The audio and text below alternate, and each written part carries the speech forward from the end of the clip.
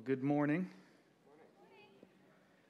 As our sister Louise pointed out, today is the day before Valentine's Day, and we are looking at this passage about divorce and remarriage and a lot of heavy topics. But I believe God has something very gracious for us today from His Word.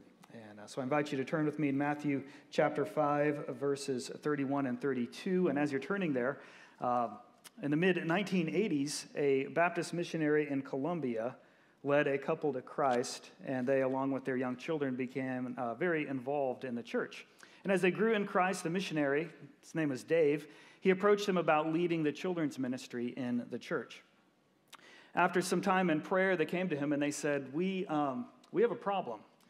We're not married. And he said, oh, well, yeah, that's a problem, but we can fix that. Let's get you guys married. And the guy said, well, actually, that is the problem. She is married to someone else. He said, wow, okay. And they began to tell this story. Her husband was a drug lord, Pablo Escobar type. And many, many years ago, he had left the country, moved his operation to Central America. She never heard from him again. The marriage was through the Catholic Church, and to annul it or to have a divorce, it required a lot of money, and it required contacting a very dangerous man. This was neither possible nor safe. So she lived her life, and she met this kind man. They developed a relationship. They moved in together. They had 3 children. They met Dave, who led them to Christ, and they found grace. And they said, so Pastor, what do we do? Now, Dave was my missions pastor when I was in Bible college, and he presented this story to us in a pastoral theology class and said, so class, what do you do? You're that pastor, you're that missionary, this is the story, what do you do? And we were 19, 20 years old and had a lot of opinions about what we should do. And we said, Professor Lingo, what did you do? And he said, I'm not going to tell you what I did. And he died a few years ago, and he never told anybody what he did. And when I get to heaven and see him, I'm going to walk right by him, and I'm going to go find that couple, and I'm going to say, what did you do? How did this story resolve? Now, why do I tell you that story this morning? Well, I tell it to you for 3 reasons. Okay, number 1, it's an awesome story that won't fit into many sermons, but it fits into this one. Number 2, these verses open up a messy topic, right? A messy topic. There aren't clean answers to every question.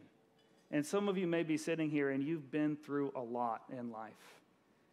You've hurt, you've been wounded, you have found God's grace, but there's some things in the past and you say, what do I do about this or that thing? And there may not be clean answers that will simply resolve some of those questions. And we have to be okay with that. And we as a church have to learn how to extend grace and live these things out in grace, looking for the best answers that may not answer all of the what-ifs or should-have-beens. And number 3, I share this story because it illustrates that this topic is really too broad to cover in one sermon. And there may be some things, maybe a hobby horse of yours, maybe a doctrine that you really love, maybe a life experience you really want talked about, and there's just not going to be time to cover it all. So many of you are going to leave here a little bit disappointed this morning. And I hope we can be okay with that. Bottom line is this: the topic of marriage and divorce requires grace, and God gives it abundantly. So as we discuss marriage and kingdom citizens this morning, and potentially a few minutes into the afternoon, thank you for laughing, that was not a joke. But you will get home in time for the Super Bowl, that I promise you. And Jason, Elizabeth, you'll make your flight. Okay, it's good. Yeah. But as we talk about this, we'll see 3 domains where God gives grace when dealing with marriage and divorce issues. Some of you have suffered broken relationships. Some of you have suffered spiritual abuse in unhealthy churches. And God has a special blessing from His Word for you today. So let's pray together, ask for God's help, and then we'll jump in. God, we are so thankful for your grace. We need it. God, we open your word and we read here, and it's such an encouragement because we see the heart of Christ, recognizing that there's pain and there's heartache and there's messiness, and he gives us grace. So Lord, I pray that we'll allow that grace to wash over us this morning. I pray that those battling with some guilt or shame from the past will just open their heart and receive that grace today. I pray for those who may be listening who don't know you, that they will hear a message not of condemnation, but an offer of grace that is so much greater than anything the world gives. So Lord, speak to us today through your word. Protect us from human opinion, whether mine, whether one we've brought in from other places, and let us just hear from you. We thank you and praise you for it. In Jesus' name, amen. So the first thing I want us to see this morning, the first domain where we see that God gives grace is here. God gives grace in the marriage covenant. Now, it's important to remember, Jesus is not speaking in a vacuum, right? And so to understand and apply his message, we need to hear the context. This is the third of 6 times in the Sermon on the Mount where Jesus says, "You have heard, but I say." And like other topics in this collection of sayings, the Pharisees had misunderstood the intent of the Old Testament scriptures. We're going to see here where Jesus says this. It was also said, "Whoever divorces his wife, let him give her a certificate of divorce. But I say to you that everyone who divorces his wife except on the ground of sexual immorality makes her commit adultery. Whoever marries a divorced woman commits adultery." Jesus is referencing a passage from Deuteronomy. So it'll be on screen, or you can turn over there, Deuteronomy 24, verses 1 through 4. And here, Moses, the law of Moses, makes a provision for divorce for a very specific reason. And it's some kind of indecency is the word the text uses. So it says here, when a man takes a wife and marries her, if then she finds no favor in his eyes because he has found some indecency in her, and he writes her a certificate of divorce and puts it in her hand and sends her out of her house, and she departs out of her house, and if she goes and becomes another man's wife, and the latter man hates her and writes her a certificate of divorce and puts it in her hand and sends her out of his house, or if the latter man dies who took her to be his wife, then her former husband who sent her away may not take her again to be his wife, for she has been defiled. For that is an abomination before the Lord, and he shall not bring sin upon the land that the Lord your God is giving you for an inheritance. Now, clearly there's a lot of cultural stuff. We'll talk about some of it later. Some of it we won't have time to get to. But what's happening here is the Pharisees of Jesus' day have taken this teaching, this allowance for divorce, and they've interpreted it in the best way for themselves, right? So it's a bunch of wealthy, powerful men who have taken this teaching and said, well, how can we make this work for us, if that makes sense? I think we see similar things happening in the world today. Sorry, I'm having an issue with this. My ears are kind of deformed, and trying to make this thing stick on them just doesn't work all the time. So the Pharisees interpreted it to satisfy their own selfish intent. Now, by the time of Jesus, there was this rabbi who had been teaching. His name was Hillel, and he broadened this teaching out so much that a man could divorce his wife for any offense. Okay, John Stott summarizes it this way. If she proved to be an incompetent cook and burnt her husband's food, or if he lost interest in her of her plain looks, and because he became enamored of some other more beautiful woman, these things were unseemly and justified him in divorcing her. This is a cheap view of marriage, and it betrays a belief that marriage was solely for the purpose of male gratification. If the husband's felt needs were not being met, he could sever the covenant with no consequence. And so Jesus enters into this context, and he says, no, you've heard this. You've heard Deuteronomy 24 preach this way, but I say to you, and he gives one clause for divorce. Now, we'll talk about that in a few moments. But first, what I want us to see is the biblical purpose of marriage, the grace-saturated covenant. You see, today, Christian and secular people alike would shake their heads at such an abusively patriarchal mindset, right? But what if it was egalitarian? What if both husband and wife could sever a marriage covenant for any reason they saw fit? Right? What if marriage were not about male gratification, but simply convenience, stability, and sex without consequences? And if any of those things became unsatisfactory, either party could end the marriage. What would we call that? We'd call that 21st century America, right? If you're not a Christian, or if you kind of live on the periphery of church life, you may be asking, well, what's wrong with this view of marriage? Right? It's consensual. These are adults. Let them make their decisions. For the next few minutes, I'm going to describe just two aspects of the biblical vision of marriage. Okay, now we get it wrong, and I'll admit that. I'm not asking you to take this and evaluate your Christian neighbor's marriage. You'll be disappointed. Okay, what I'm asking you to do is this: evaluate, understand, hear what the Bible describes, and ask yourself, does this view of marriage promise more joy, more purpose, more wholeness than a marriage without God's design? I don't pretend this is going to answer all your questions about Jesus and the church. I'm asking you to consider, is this plausible and is this inviting? Okay, the biblical teaching is this: marriage is a grace-saturated covenant. I'm going to show you just two ways how. There's many more, just two ways this morning. Number one, marriage is for your wholeness. Marriage is for your wholeness. You remember back in Genesis when God said it's not good that a man should be alone? He created all these things, and it was good, and it was good, and it was good. And then he got to Adam, and he said it's not good that man should be alone. And so he's going to make him someone fit, someone like him, someone that corresponds with him. But before he does that, you remember what he does? He parades all the animals in front of Adam and has him name them. And he's not naming them. We have a dog named Quigley. That's not what he's doing, right? He's taxonomizing. He's sequencing. He's saying this belongs in this category. This belongs in this category. He's categorizing all of animal kind. And when he gets to the whole end of it, there's nothing like him. There's no one like him. And that's when God puts him in his nap and takes the rib and creates from that rib Eve. And then he says, finally, someone like me. Someone who corresponds to me. And now, like all the animals he'd seen, he's whole, right? There's someone like him, someone who corresponds, someone who he can share his life with. And when he puts them in that garden, he puts them there in perfect unity, perfect harmony. There's no contest, there's no competition, there's no squabbling between them. It's perfect.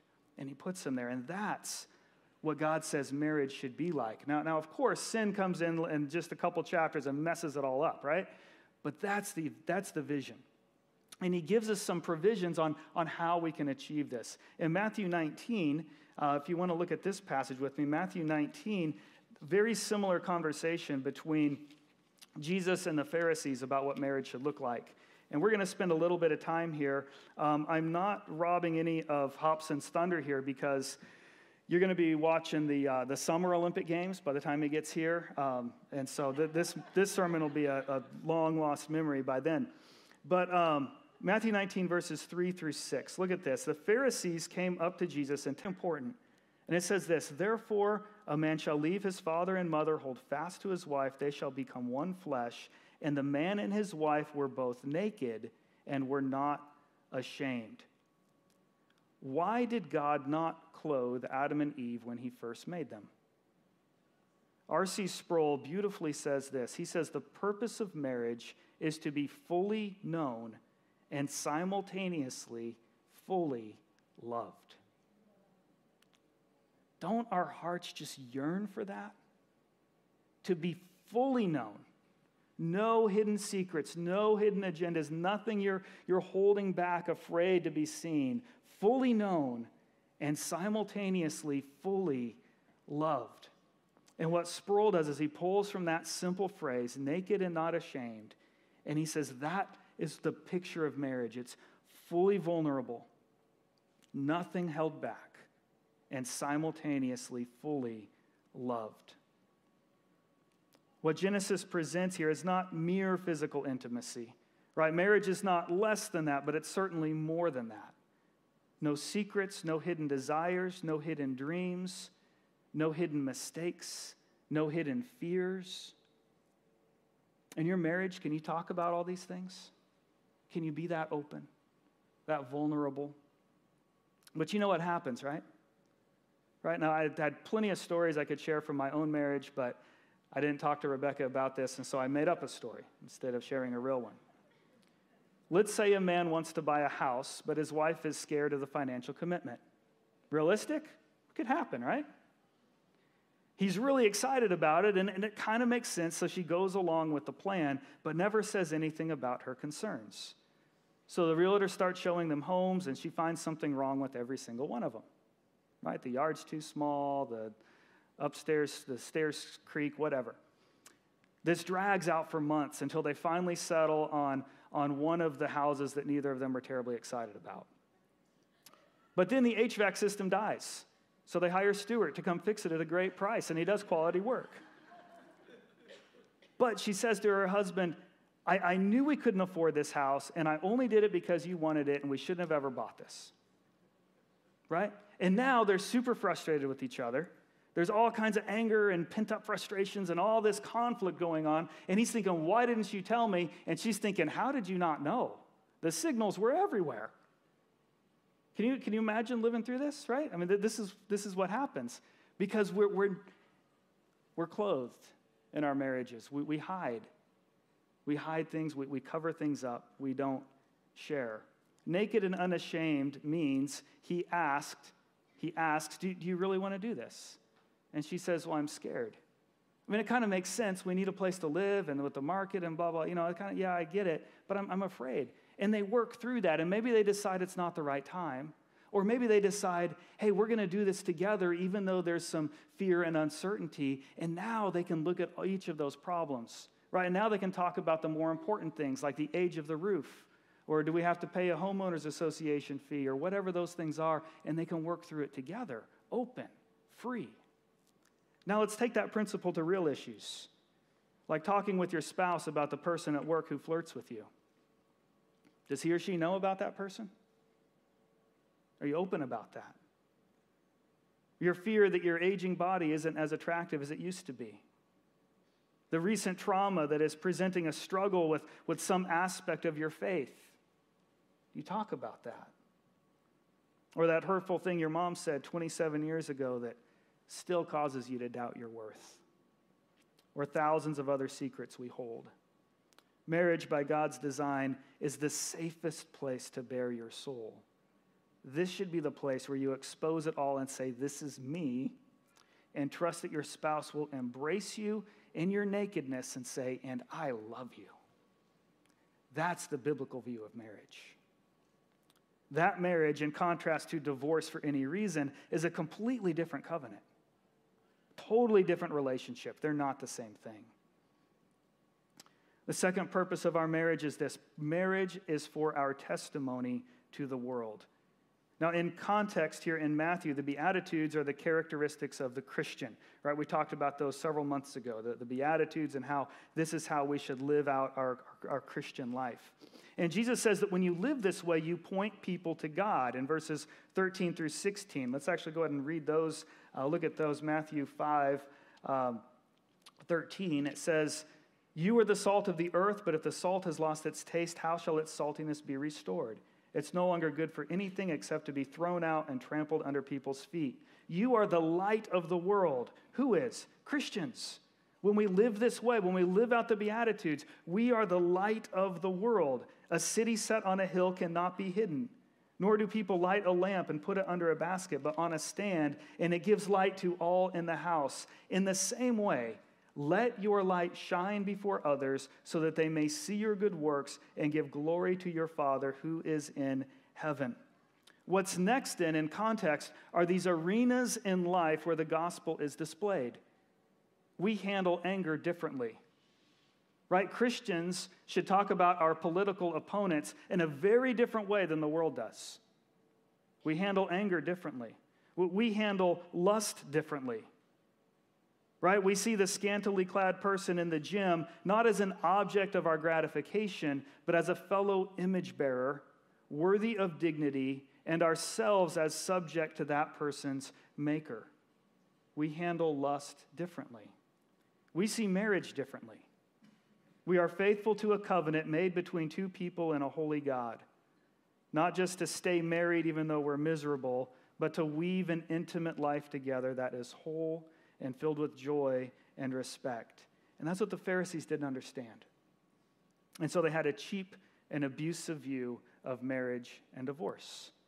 And that's why Jesus had to address it, and that's why so many today are bearing scars and pains and hurts from current struggles and from previous struggles because we don't understand the biblical view, the vision of marriage.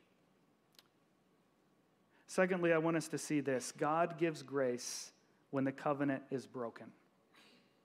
God gives grace when the covenant is broken. Now, if you love a little controversy, this is the part of the sermon you came for this morning, right? I'm not worried about it, right? Hobson should be worried about it. Hobson said, hey, Eli, would you like to preach on February 13th? And I said, sure, what's the text, right? I'm thinking we're going to be way into chapter 6 by now. So I'll be talking about the Lord's Prayer or casting all your cares upon Jesus kind of stuff. And he's like, hey, it's 5:31 through 32. It's about divorce. I'm headed out of town. See you later. Bye. Like, thanks, buddy. Okay. The first time he asked me to preach, it was he gave me the sermon title. It's like this passage from Acts. And he's like, the sermon title is Keeping Christianity Weird. Here you go. Bye-bye. Right? And then he asked me to preach on murder.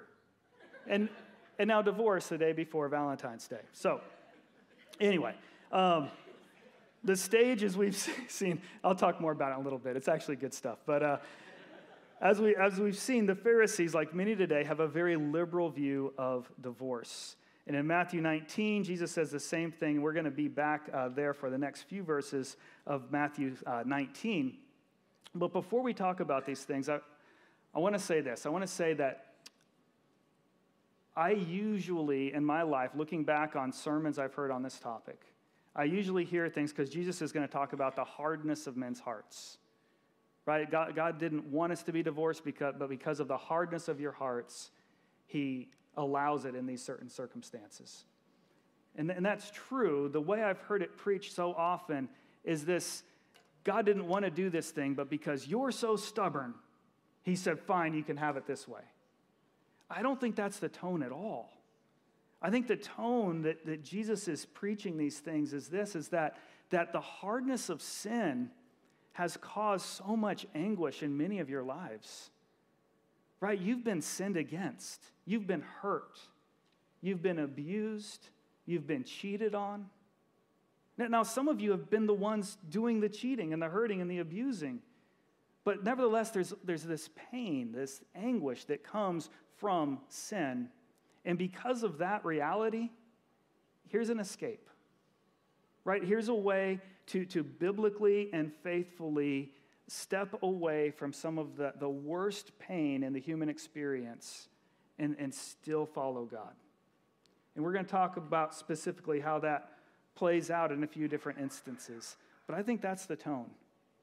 Is Jesus isn't saying, because you're so stinking stubborn, fine, you can have this. He's saying, because you've been so hurt, here's a place of grace. Here's a way to find peace, even in the midst of some of the worst anguish. The Pharisees didn't see it that way. And so they ask, why did God, look at verse 9, or chapter 19, verse 7. They said to him, why then did Moses command one to give a certificate of divorce and send her away? Now, Moses never commanded it, right? We read the Deuteronomy passage, right? He allowed it. He didn't command it. So they've already distorted the teaching. Jesus says, because of your hardness of heart, Moses allowed you to divorce your wives, right, to protect them. But from the beginning, it was not so. And I say to you, whoever divorces his wife except for sexual immorality and marries another commits adultery. We'll see 3 occasions from Scripture when hard hearts make divorce permissible. But I want you to see 3 things before we get into that. Number 1, none of these require divorce. God never commands divorce. He allows it in certain circumstances. Secondly, all of these are for the purpose of rescuing a person from a broken marriage covenant. There's a lot of cultural stuff going on in the background there, like protecting women from becoming destitute. We don't have time to cover all that stuff. But the purpose is rescuing a person from a broken marriage covenant. Thirdly, Jesus is speaking to people living in a certain legal context in which the wife had no rights for divorce. Now, Jesus is correcting bad theology. He's not trying to fix a legal system. And we'll see in 1 Corinthians 7 where Paul provides the same allowance for divorce for women as he does for men. And so it would not be wrong at all to read our passage here in Matthew in a more general context, and we can apply these principles regardless of gender. All right, so let's look at the specifics. 3 circumstances where Scripture allows divorce. Number 1 is adultery. We just read it here in Matthew 19. It's the same word Jesus uses in Matthew 5:32. The word is porneia, which covers the broad category of sexual sins from pornography to adultery to any other sexual sin. It's a very broad category. It's a huge category. But we need to carefully hear the testimony of Scripture.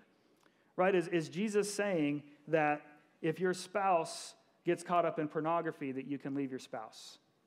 I don't think that's the heart. I don't think that's the intent. Is it saying that if your spouse has a flirtatious relationship with a coworker, that's you can leave your spouse? I don't think that's what he's saying. All right, we need to consider the broader testimony of Scripture. Consider the Old Testament story of Hosea and Gomer. You guys know the story? Hobson preached through Hosea here a couple months ago. And Hosea was a prophet. God commanded him to marry the prostitute Gomer. She was repeatedly unfaithful, and Hosea, as a picture of God's faithfulness to adulterous Israel, kept bringing her back. Now, I cannot imagine the anguish that the prophet Hosea lived through. But that was God's calling on his life, and that's what he did. And he illustrated for us our unfaithfulness to God and God's constant faithfulness to us.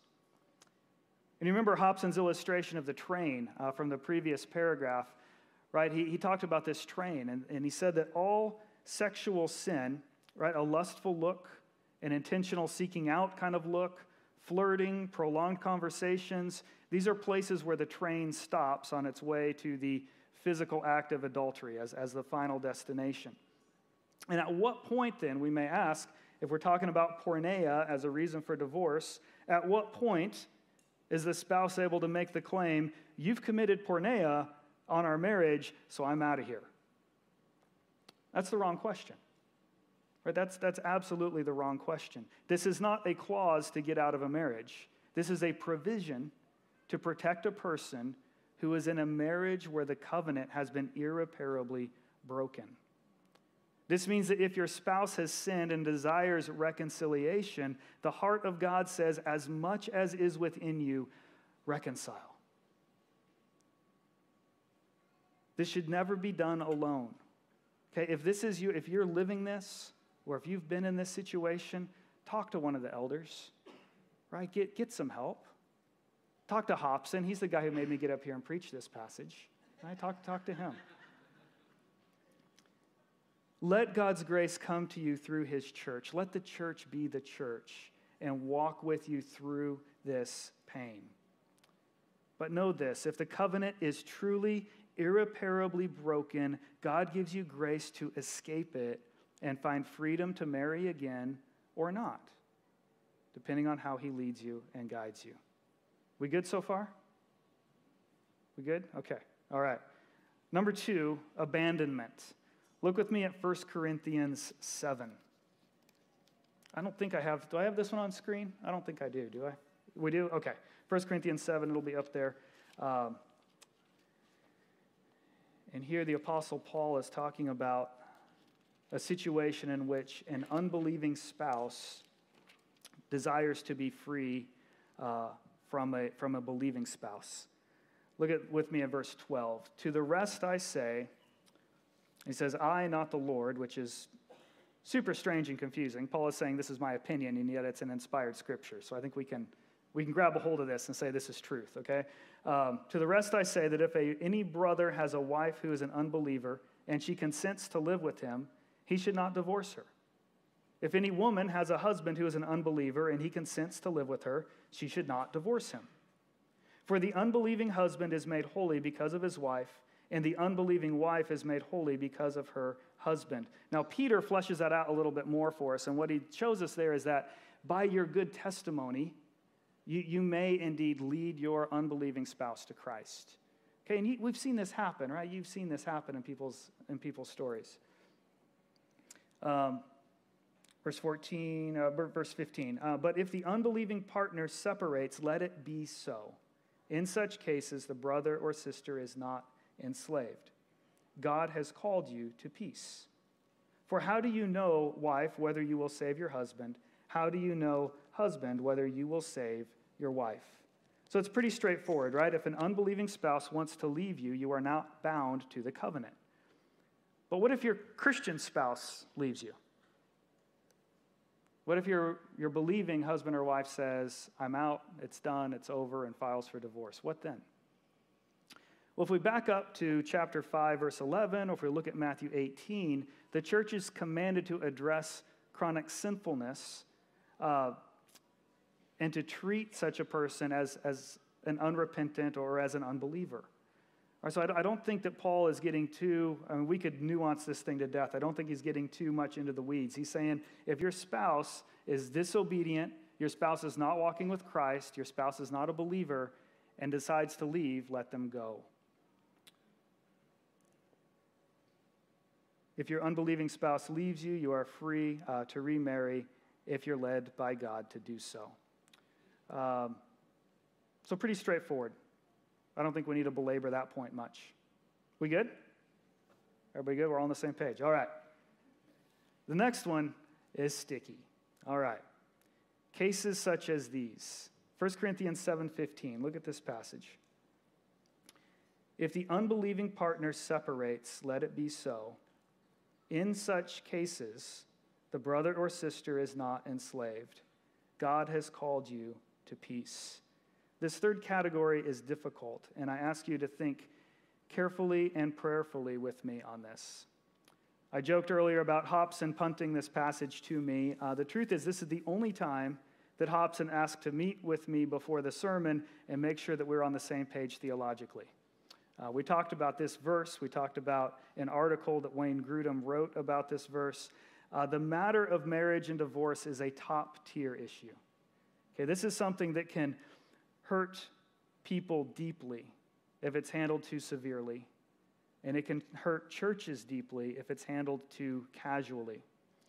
So take this, what I'm about to say, and examine it carefully, and have a great time at your fellowship groups this week. Kicking this one around, all right? Paul is dealing with the matter of abandonment, and he comes to verse 15, and he uses this obscure phrase, in such cases, right? In such cases. Now, it doesn't sound obscure in English. It sounds like a pretty straightforward phrase. However, Wayne Grudem points out that in Greek, it's an unusually specific phrase that pops up on occasion in classical literature. It doesn't show up anywhere else in the New Testament, but he finds it throughout Greek literature from the classical period. It wasn't until the advent of language study software that anyone cross-referenced things like this, because it would have been too difficult with the stacks and stacks of documents. But now that we have the software, you can do a little search and let the computer do the work for you, and here you go. So he did this cross-reference. He did this study on this phrase, and he found many, many places, 52, across the corpus of Greek literature where this phrase is used, and he studied it out. And what he found is this, that he did not find one example where the phrase implied situations that were exactly the same as the one named by the author. So Grudem's argument is that Paul is saying, in cases like, but not limited to, abandonment. Does that make sense? So he's saying Paul is being more broad. Paul is talking about one thing, abandonment. And then he says, we may say similar. And in similar cases, you're not enslaved, you're not bound to that marriage. If an unbelieving spouse wants to leave you, let that person go, you're free. And he says, and there's things like it. There are cases like this, not abandonment, but things like abandonment. And in those cases, too, you're not bound by the marriage covenant. And then he asks the question, well, what would these cases be? Grudem says it would be situations where there is no reasonable human hope that the man and woman will ever again function as if they are husband and wife. The marriage has been destroyed. I'll mention just two possibilities. This could be a longer discussion. He lists several. I'm going to talk about two that I think are pertinent and useful in the modern context where we live. First is this, abuse. Now, abuse can be difficult to define, can't it? We're sinners. We get angry. We're all prone to say abusive things when we're angry. Now, that's not what we're talking about here, right? We're talking about abuse in a relationship. We've seen it. We know it when we see it, and it's very ugly. It's very harmful. And Grudem points us back early on in church history to a man named John Chrysostom. He lived in the years 349 to 407. So we're going way back, 4th century, early church, and he was one of the predominant writers of that time period. And he says this, and I have like this. He wrote in Greek, and the translation is difficult, so I'm going to try to modernize it as I read this quote. But it says, a brother is not under bondage, nor yet a sister in such cases. And he's working, John Chrysostom is, directly from this passage here, 1 Corinthians 7:15. And he says he's not bound, he's not in bondage in such cases. If day by day he punch you and keep up fighting on this account, it is better to separate. For this is what Paul is talking about when he says, God has called us to peace. For it is the other party who furnished the ground of separation, even as he did who committed adultery. Saying when one member of a marriage breaks the covenant through something like abuse, and I've seen many cases that are so ugly, so harmful, where a spouse is abused and worn out and in danger, and it's prolonged and it's unrepentant, and the marriage is undeniably broken. And what Grudem and others, they look at this passage and they say, it's okay, you can be free. Does that sound reasonable? Another case that Grudem talks about is unrepentant addiction. I knew a man who used to be a mean drunk. Night after night, he would come home from the bar angry, punching the walls, sometimes his wife. And eventually, he'd pass out on the floor. And she'd sit down there. She was a believer. And she'd sit down there on the floor with him. She'd hold his head in her lap. And she'd stroke his hair. And she'd pray for him. And one day he said, enough. And he gave his life to Jesus. And by the time I knew him, he was training for the ministry.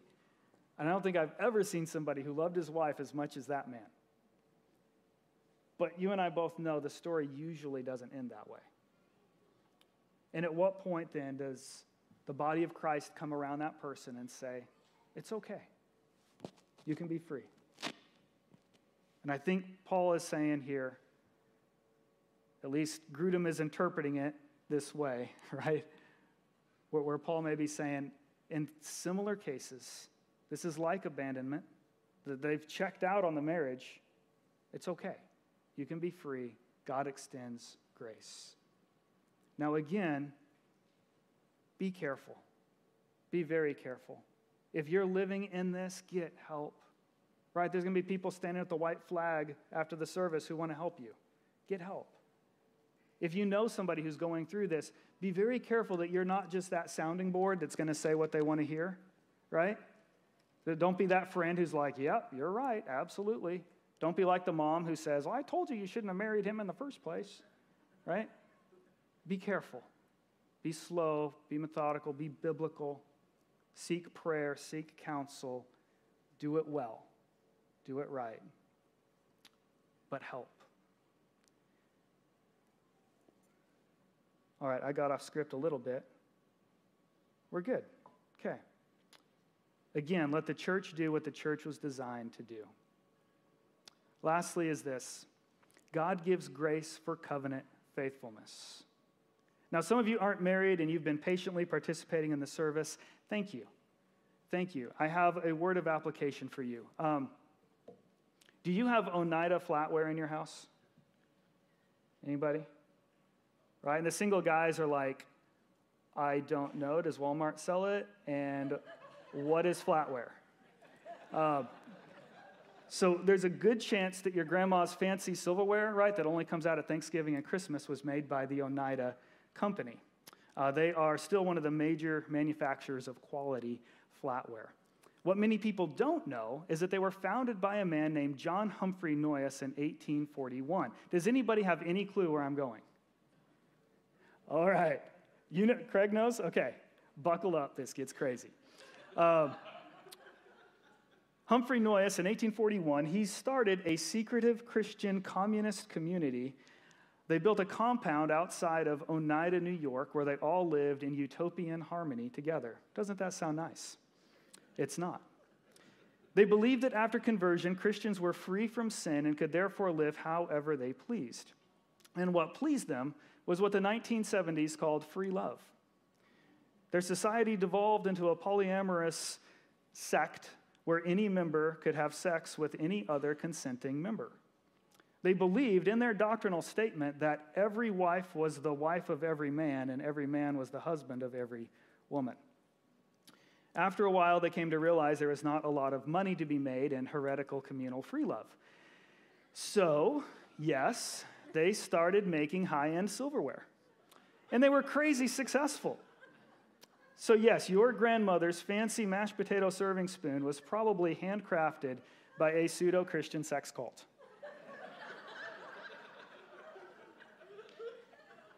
Look it up, true stuff. Now you, like 99% of people who hear such a story, so Holly, how am I doing? Before this service, Holly said, I hope you're interesting. Am I meeting the mark? Okay. So like 99% of people who hear this story, you're going to say, that's weird. And you're right, that is super weird. Yet much of our society lives exactly like this, only serially rather than one at a time. One partner after another. No consequence. It doesn't matter. It's just sex. That's what people will say, right? So single people, hear me, this is not okay. This is weird. And most of history has known this is weird.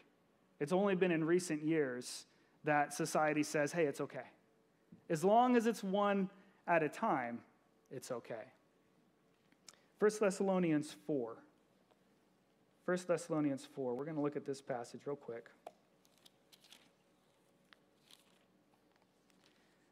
1 Thessalonians 4, verse 3. When I was young and single, we'd go to youth camp and say, I just want to know what God's will is for my life. Right? Does he want me to be married? Does he want me to be a missionary in Africa? I just want to know what God's will is. And Paul says, okay, this is the will of God, your sanctification, that you abstain from sexual immorality. And all the teens at youth camp are like, I wish God would just tell me what his will is for my life. You know? This is the will of God, your sanctification, that you abstain from sexual immorality, that each of you know how to control his body in holiness and honor, not in the passion of lust like the Gentiles who do not know God, that no one transgress and wrong his brother in this matter, because the Lord is an avenger in all these things. We told you beforehand and solemnly warned you, for God has not called us for impurity, but in holiness. Therefore, whoever disregards this disregards not man, but God, who gives his Holy Spirit to you. And we may ask, how is living a life of sexual freedom, how is that defrauding, or what's the word in this translation? Verse 6, transgress or wrong my brother. Well, that person you're sleeping with will likely be someone's spouse one day. You are taking something that's not yours. You are violating someone's future marital covenant. You are violating your own future marital covenant that will one day exist between you and your spouse. You see, God is not bound by time as we are. He sees the whole thing at once. So it doesn't matter if you're living in a polyamorous sex cult in Oneida, New York. It matters. But that's not categorically different than going from partner to partner to partner who's not your spouse. It's the same thing. It's just spread out. God sees the whole thing, and he calls us, it says here, he calls us to holiness. He's called us to purity and holiness. So let's wrap this up. I'm hungry. You guys hungry? All right, let's do this. Single, divorced, married, how do we pursue faithfulness? I want to invite you to the book of Hosea. One last passage we're going to look at. Hosea chapter 14. I did put a bookmark there. That's convenient. Hosea 14, and we're going to look at verses 4 through 7. You remember the story of Hosea, right? God is illustrating through his prophet this story. He's showing the world through Hosea, I've called my people, I've made them mine, and they leave me for other lovers.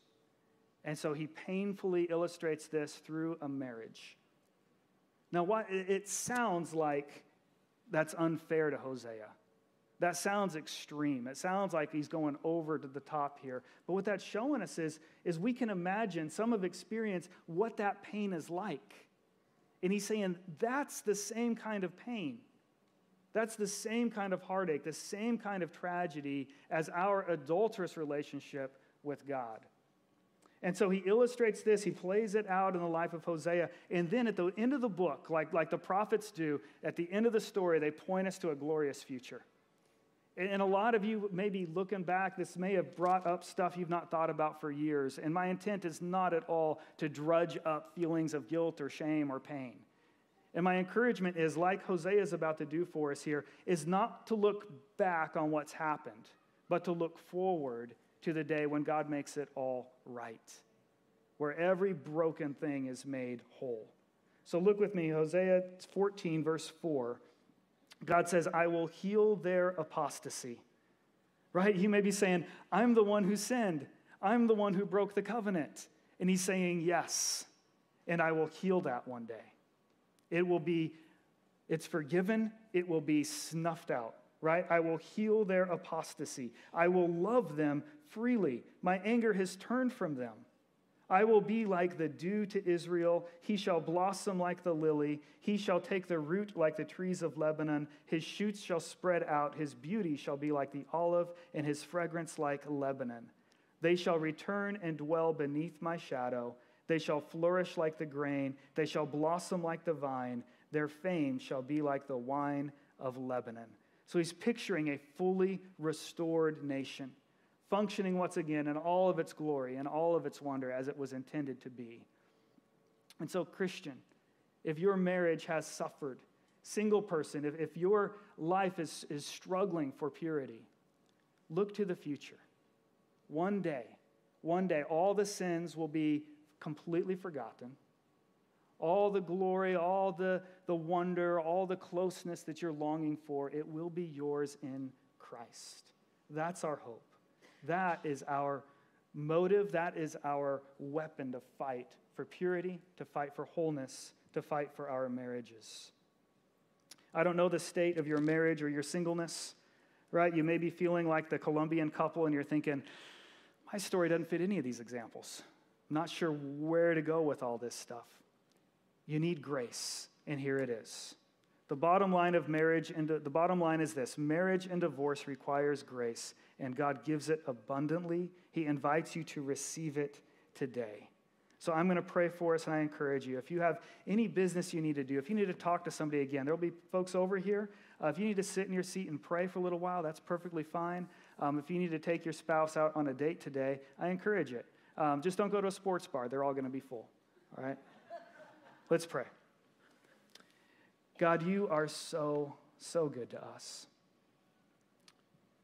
Father, we, as sinful people, we wander, we stray, we hurt one another, and we hurt you. So God, forgive us. God, thank you for the grace that you give so abundantly, and I pray for many who need it. God, I pray that they would receive it today, that they wouldn't hold back. But as you describe in Genesis, they would be open, they would be vulnerable, and they would reveal all of that heartache, all of that pain, all that sin first to you and then to their spouse and find grace and wholeness once again. Lord, I pray for those who may be in bondage to a abusive, dangerous relationship. Give them deliverance. Give them courage to seek the peace that you offer in Christ, to seek the freedom that you offer them. Lord, I pray for them today that we as the church would gather around them and love them well. Father, you're so good to us. We thank you for it. In Jesus' name we pray. Amen.